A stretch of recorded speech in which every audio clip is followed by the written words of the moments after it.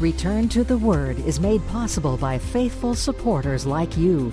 Find out more at returntotheword.com.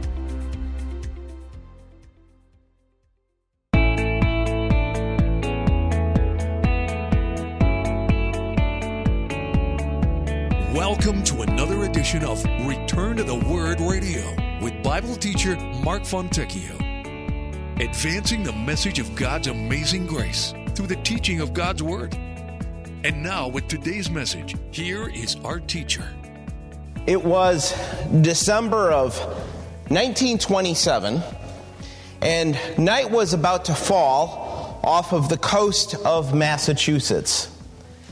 A Navy S-4 submarine was conducting submerged trials, and as it surfaced to the water, it actually collided with the United States Coast Guard destroyer.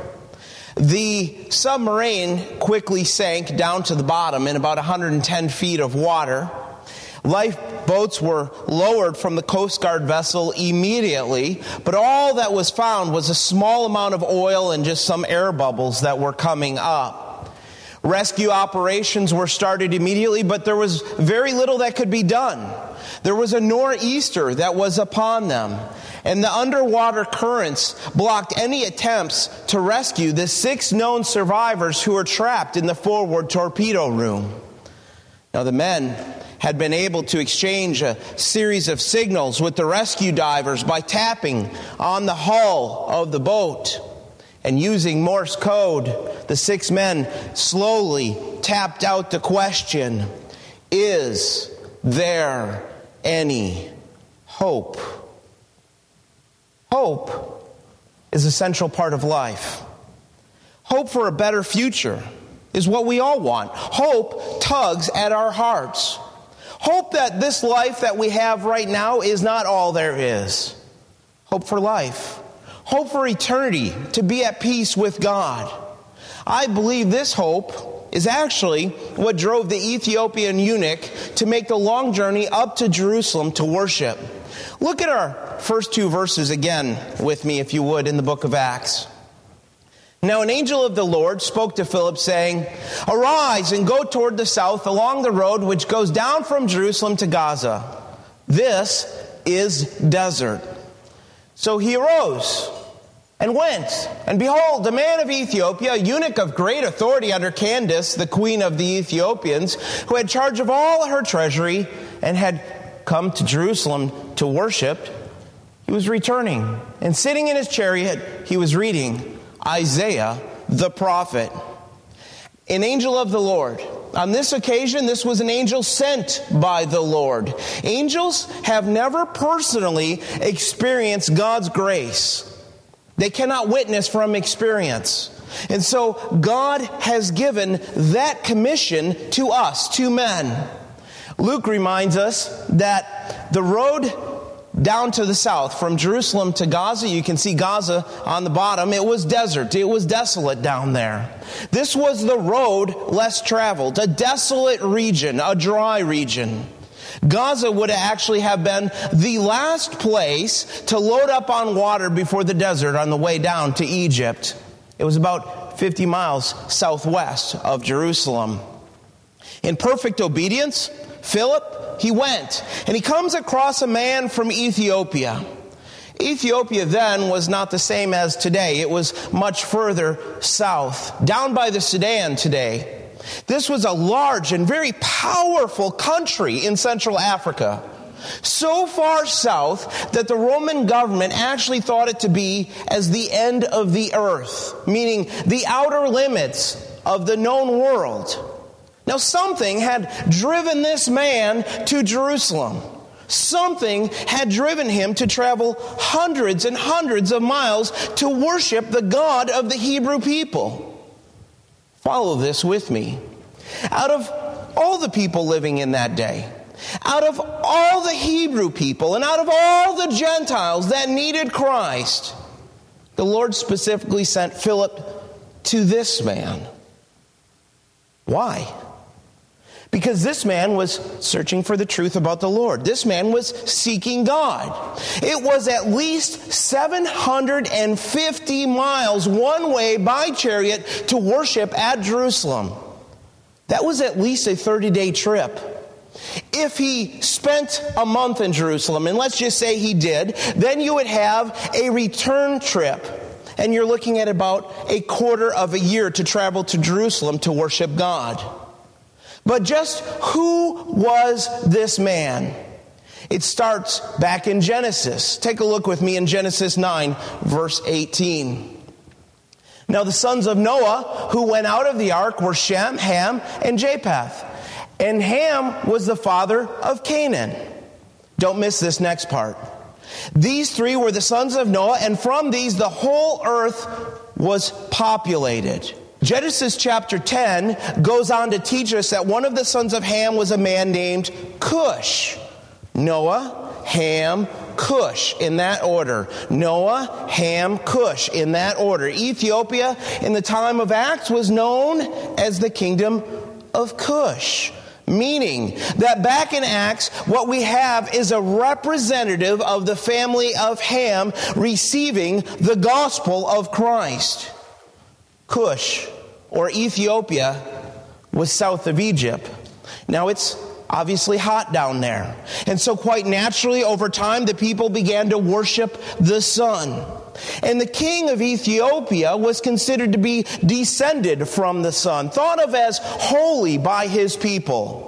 Now, he didn't actually rule the country. He was too busy being holy. He was too busy being the god that they kind of worshiped. So this was left to the queen mother, known by the title Candace. And Luke mentions exactly this in the middle of verse 27.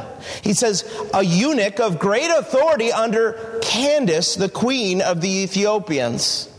Candace of the Ethiopians was like that of Pharaoh in Egypt or Caesar in Rome. This was a dark-skinned man. This dark-skinned man had authority, and Luke adds that he had charge of the treasury of the queen. Today, we would basically call him the Secretary of Treasury. He was not traveling alone. His servants were with him. And he would have been traveling in style, sitting in a chariot driven by oxen, covered to protect him from the sun, of course. But notice that he had come to Jerusalem to worship. He was looking for hope. This eunuch had just been to Jerusalem, the center of the Jewish religion, but he was leaving still in the dark. This was probably a man that had been emasculated to serve as an official in the royal court. In the ancient world, you got to remember that slaves were often castrated as boys in order to basically put them one day in charge of the finances of the kingdom, simply because eunuchs were known to be a little more trustworthy, a little more loyal to the rulers of the land. So by this time in history, though, it didn't always mean that they had been physically castrated, but I'm guessing that this man had been. And because he was a eunuch, he would not have been allowed into the temple because it was forbidden by the Old Testament law. He couldn't become a Jewish proselyte allowed into the temple, but he could go in the synagogues, read the scriptures, and pray, but nothing else. That was about it. Now, he had traveled at this point for hundreds of miles to worship at the temple of God, but he wouldn't have been let in, and this is based on Deuteronomy 23. So did he make it into the outer court of the temple? We don't know. Did he meet with the apostles or some representatives of Christ? Again, we don't know. Did he hear the preaching of the gospel there? Again, we don't know. But he left with a scroll from the prophet Isaiah. Remember that back in the 3rd and in the 2nd centuries BC, Hebrew scholars, they got together in Egypt and they understood that most everyone was either speaking Greek at this point or they soon would be. And so it was decided to translate the Old Testament from Hebrew into Greek. Why not translate it so more people could read it? And that, of course, is known as the Septuagint. And this is exactly what this eunuch would have been reading. A copy of Isaiah. He was reading from a scroll on which was recorded the words of the prophet Isaiah. But what do you think he was reading at this point? Now, we like to jump to Isaiah 53, and that is what he was reading when Philip catches up to him in a little bit. But I have another guess. Put yourself in his shoes, and then think of the words of Isaiah 56. And remember, in Isaiah 56, it's looking forward to the coming kingdom of Christ. This is the future, starting in the millennium after the second coming of Christ. And think of the impact if you were a eunuch, if you had been castrated, what this text would have on you. Look at what it says in Isaiah 56. Do not let the son of the foreigner who has joined himself to the Lord speak, saying, the Lord has utterly separated me from his people, nor let this eunuch say, here I am, a dry tree. And it goes on, for thus says the Lord to the eunuchs who keep my Sabbaths and choose what pleases me and hold fast my covenant, even to them I will give in my house and within my walls a place and a name better than that of sons and daughters. I will give them an everlasting name that shall not be cut off. Also, the sons of the foreigner who join themselves to the Lord to serve him and to love the name of the Lord, to be his servants, everyone who keeps from defiling the Sabbath and holds fast my covenant. Even them I will bring to my holy mountain and make them joyful in my house of prayer. Their burnt offerings and their sacrifices will be accepted on my altar. For my house shall be called a house of prayer, not just for the Jewish people, but for all nations. The Lord God who gathers the outcasts of Israel says, yet I will gather to him others besides those who are gathered to him. You see, what I'm saying is this. If I was a eunuch and I had a copy of Isaiah, this is what I would have been reading. Listen to Deuteronomy 23. It says, he who is emasculated by crushing or mutilation shall not enter the assembly of the Lord. The Old Testament excluded eunuchs and foreigners from the assembly of the Lord. But Isaiah, it offered hope for the future, that in the coming kingdom of Christ, there would be a better future for all people, all believers. Look at the promise to the eunuchs again in verse 5 of Isaiah, which I just read. Even to them I will give in my house and with my walls a place and a name better than that of sons and daughters. I will give them an everlasting name that shall not be cut off. That's a great promise back in that day. A eunuch obviously had no way of passing on his name, simply because obviously a eunuch was not able to have children. But here we read in Isaiah 56 that the Lord will give them an everlasting name that shall not be cut off. If I was a eunuch that had just been denied full access to worship at the temple, this is the passage that I would have turned to at some point in time for encouragement. So go back in our story in Acts.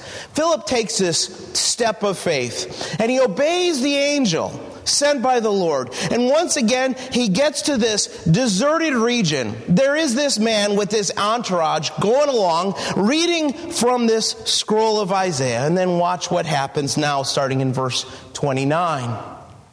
Then the Spirit said to Philip, go near and overtake his chariot. So Philip ran to him. I almost titled the message, Run, Philip, Run.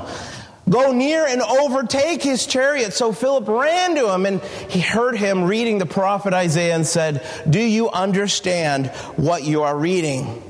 If you ever see someone out there reading the Bible, this is just a great way to introduce the gospel of Jesus Christ. You have an open door. Notice, do you understand what you're reading? And he said, how can I, unless someone guides me? And he asked Philip to come up and sit with him. The place in the scripture which he read was this. He was led as a sheep to the slaughter, and as a lamb before its shearers is silent, so he opened not his mouth. In his humiliation, his justice was taken away, and who will declare his generation? For his life is taken from the earth. This would have been a carriage pulled by an ox. His servants would have followed behind him on foot, not moving much faster than a walking pace, easy for Philip to catch up with. So here's the man reading aloud. You read aloud. Why? Because the ancient manuscripts, the letters were so just jammed together on the scrolls, it made them very hard to read, and you kind of had to decipher it. Notice how hungry this man was for the word. He invited Philip to climb up and explain it to him. Picture, if you will, a large manufacturing plant that comes to town. We can put it in Wasilla, we can put it in Palmer, we can put it wherever you want to put it. And we don't have a lot of factories here in Alaska, so when this plant comes in, everyone's excited. Why? Because it means jobs. Everyone's excited about this. And this plant, it's determined, is going to make shoes. American made. They got to be better.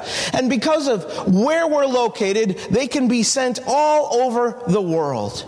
And a lot of hours is put in. A lot of money is put in to make this plant a reality. People are getting hired. Salaries have to be paid. Machines have to be bought. And all the materials you need to make shoes, it all has to be brought up on a barge and imported. And finally, this plant is in full operation. Hundreds of workers moving back and forth.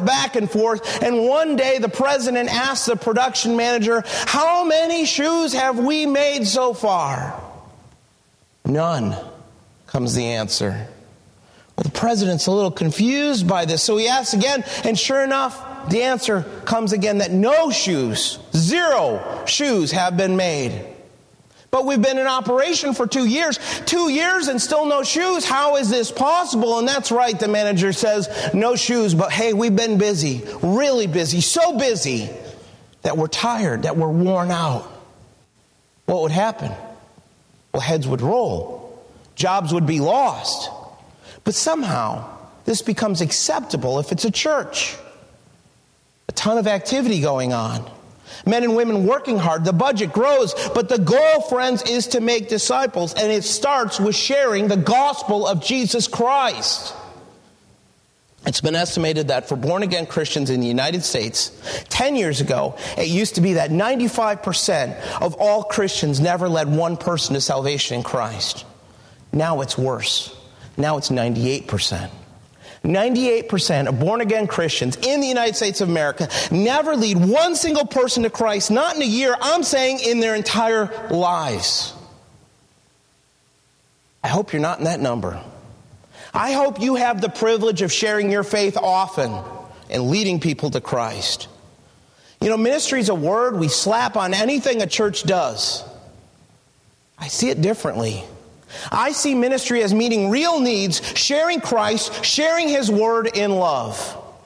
You see, when we have experienced in our hearts the unsurpassed worth of Jesus Christ, then with joy we begin to proclaim, "I count everything as loss because of the greater worth of knowing Jesus Christ as my Lord."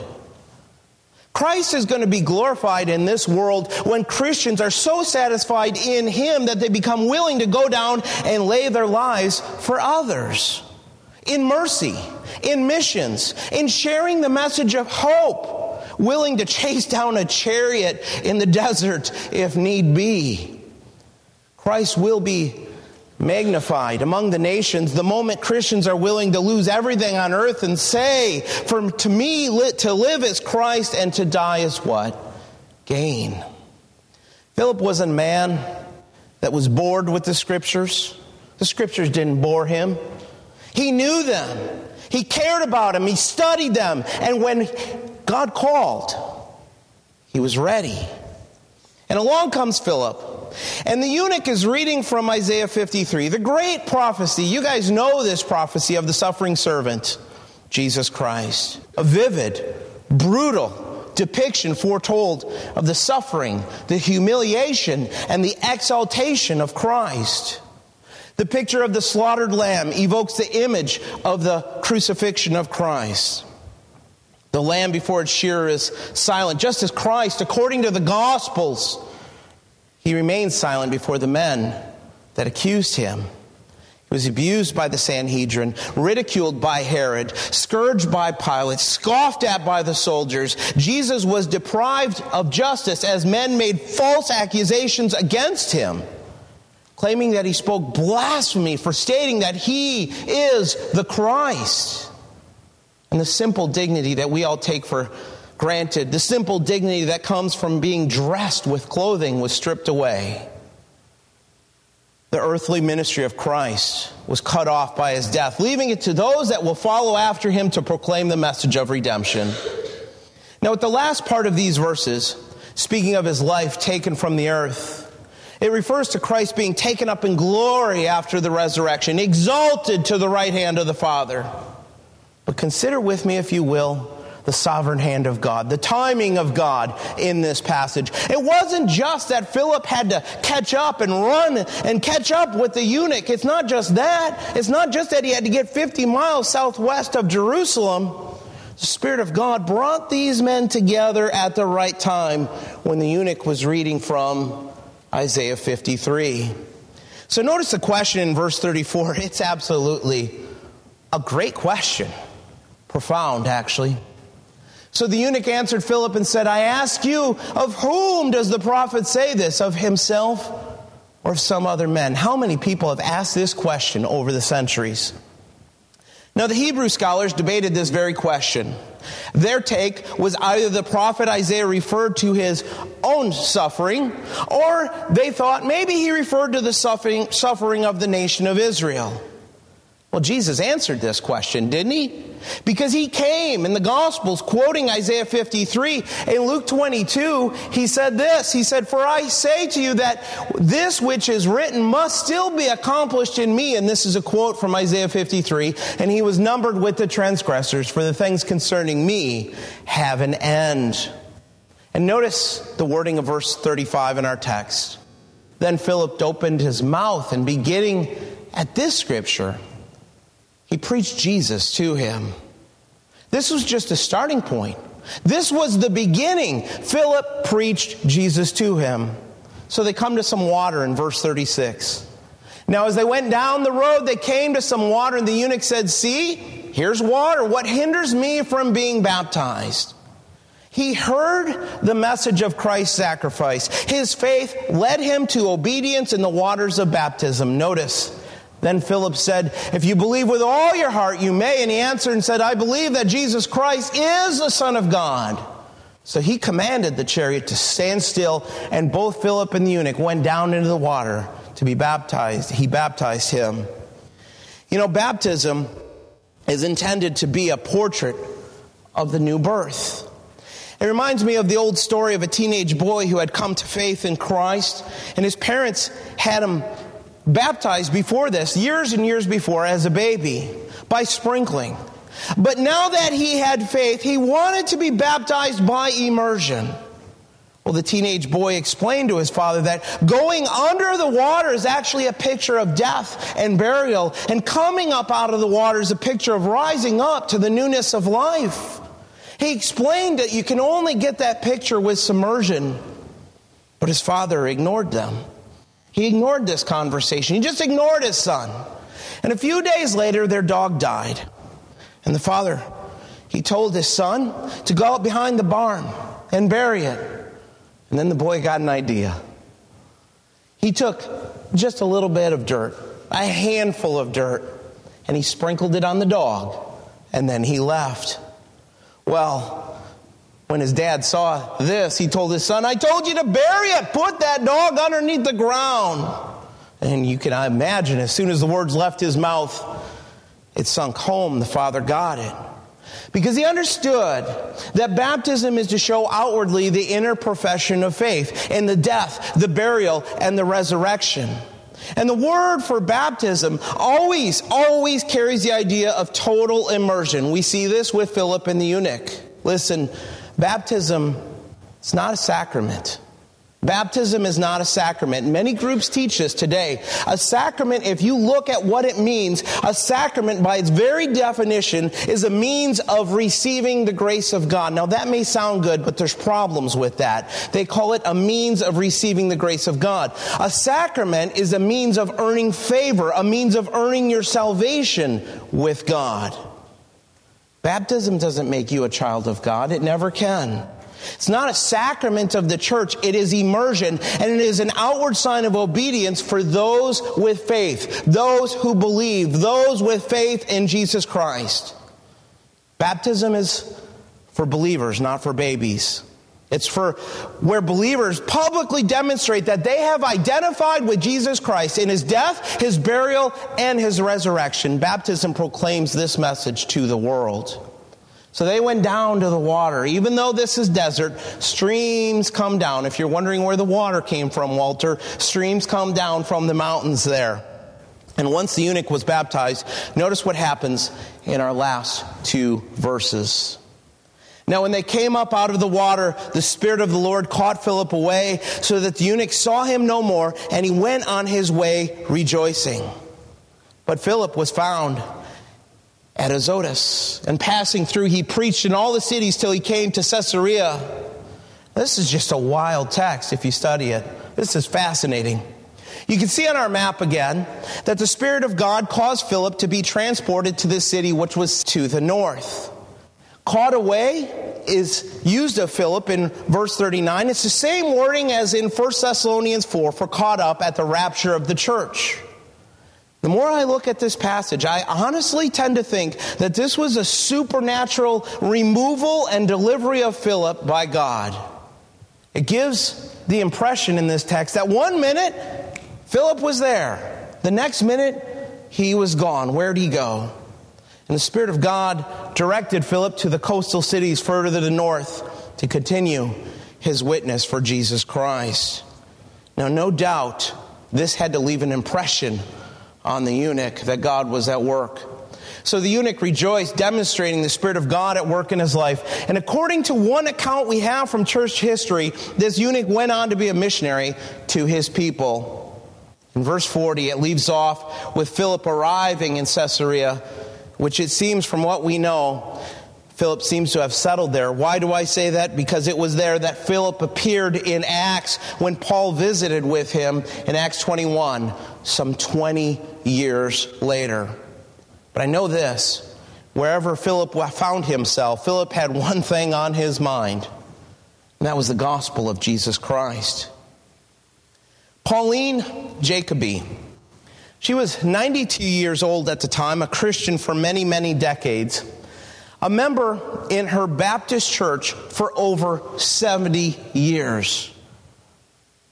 Pauline was sitting in a Walmart parking lot in Dyersburg, Pennsylvania, and she put her groceries into the side of her back seat of her Toyota Corolla. And it was getting dark and people were walking by, so she didn't want to startle them. So she said she waited to start her car. And just about when she was going to start her car and head home, the front passenger door just opened up on her car, and a tall man, a very scruffy looking man, a scary looking man, got in the car and sat right next to her. Keep in mind, she's 92 years old. He said to her, "Give me your money." Pauline said, "No, you're not getting my money." All she had was $10.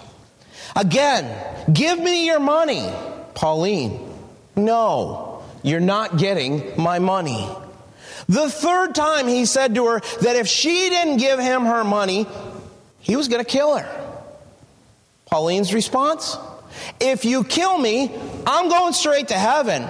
And then she told the man that he was headed to hell. Listen to what she said next. "You look like you've had an awful time in this world.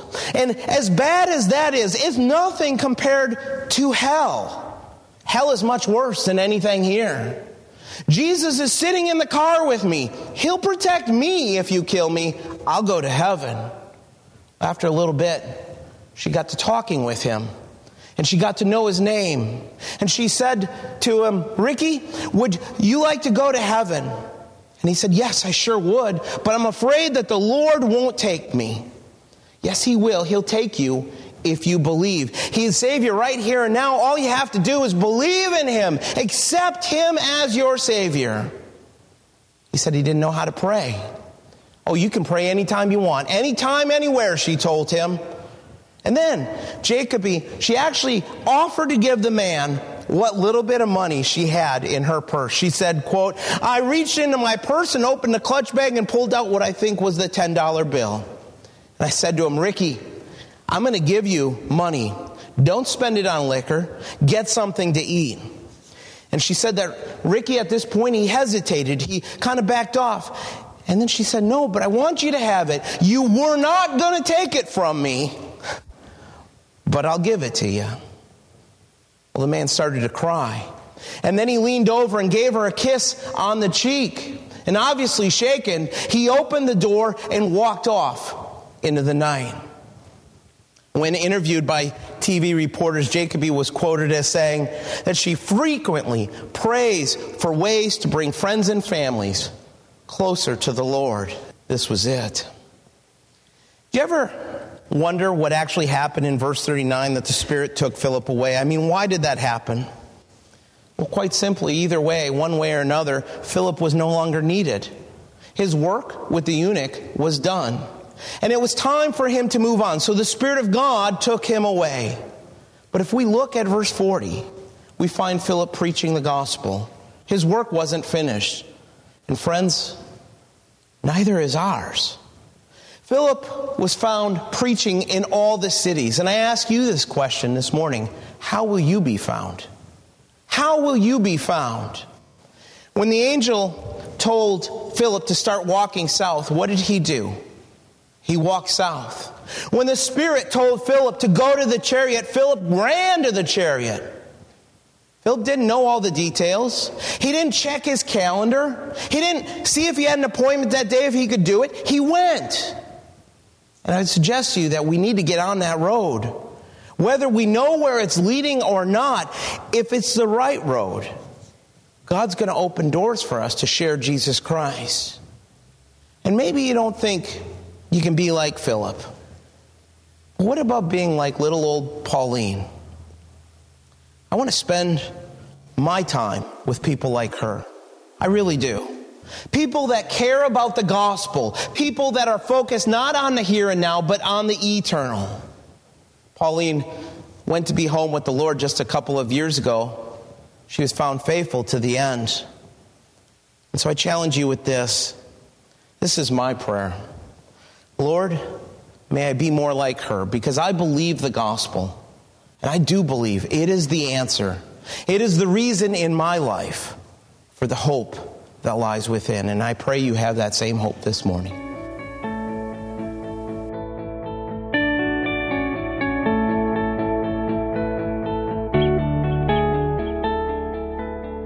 Return to the Word is a listener-supported ministry.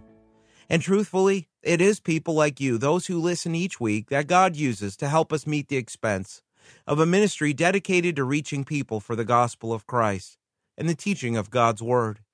And so I want to take a moment to thank those that support the work, even those that give $5 a month or $10 a month, because those smaller donations, they add up.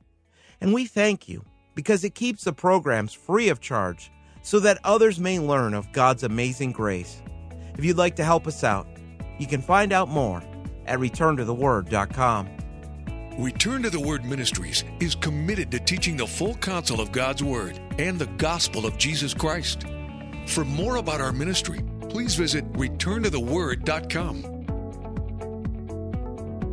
Return to the Word is a faith ministry. This means we freely distribute the teaching of the Word of God over the air and online. We do this without charge. If you feel led to support the ministry with a donation to help cover these costs, you may do so on our website, returntotheword.com, or by mailing a donation to Return to the Word, P.O. Box 879259, Wasilla, Alaska, 99687. Thanks for listening, and we pray that the Word of God will be a lamp unto your feet and a light unto your path.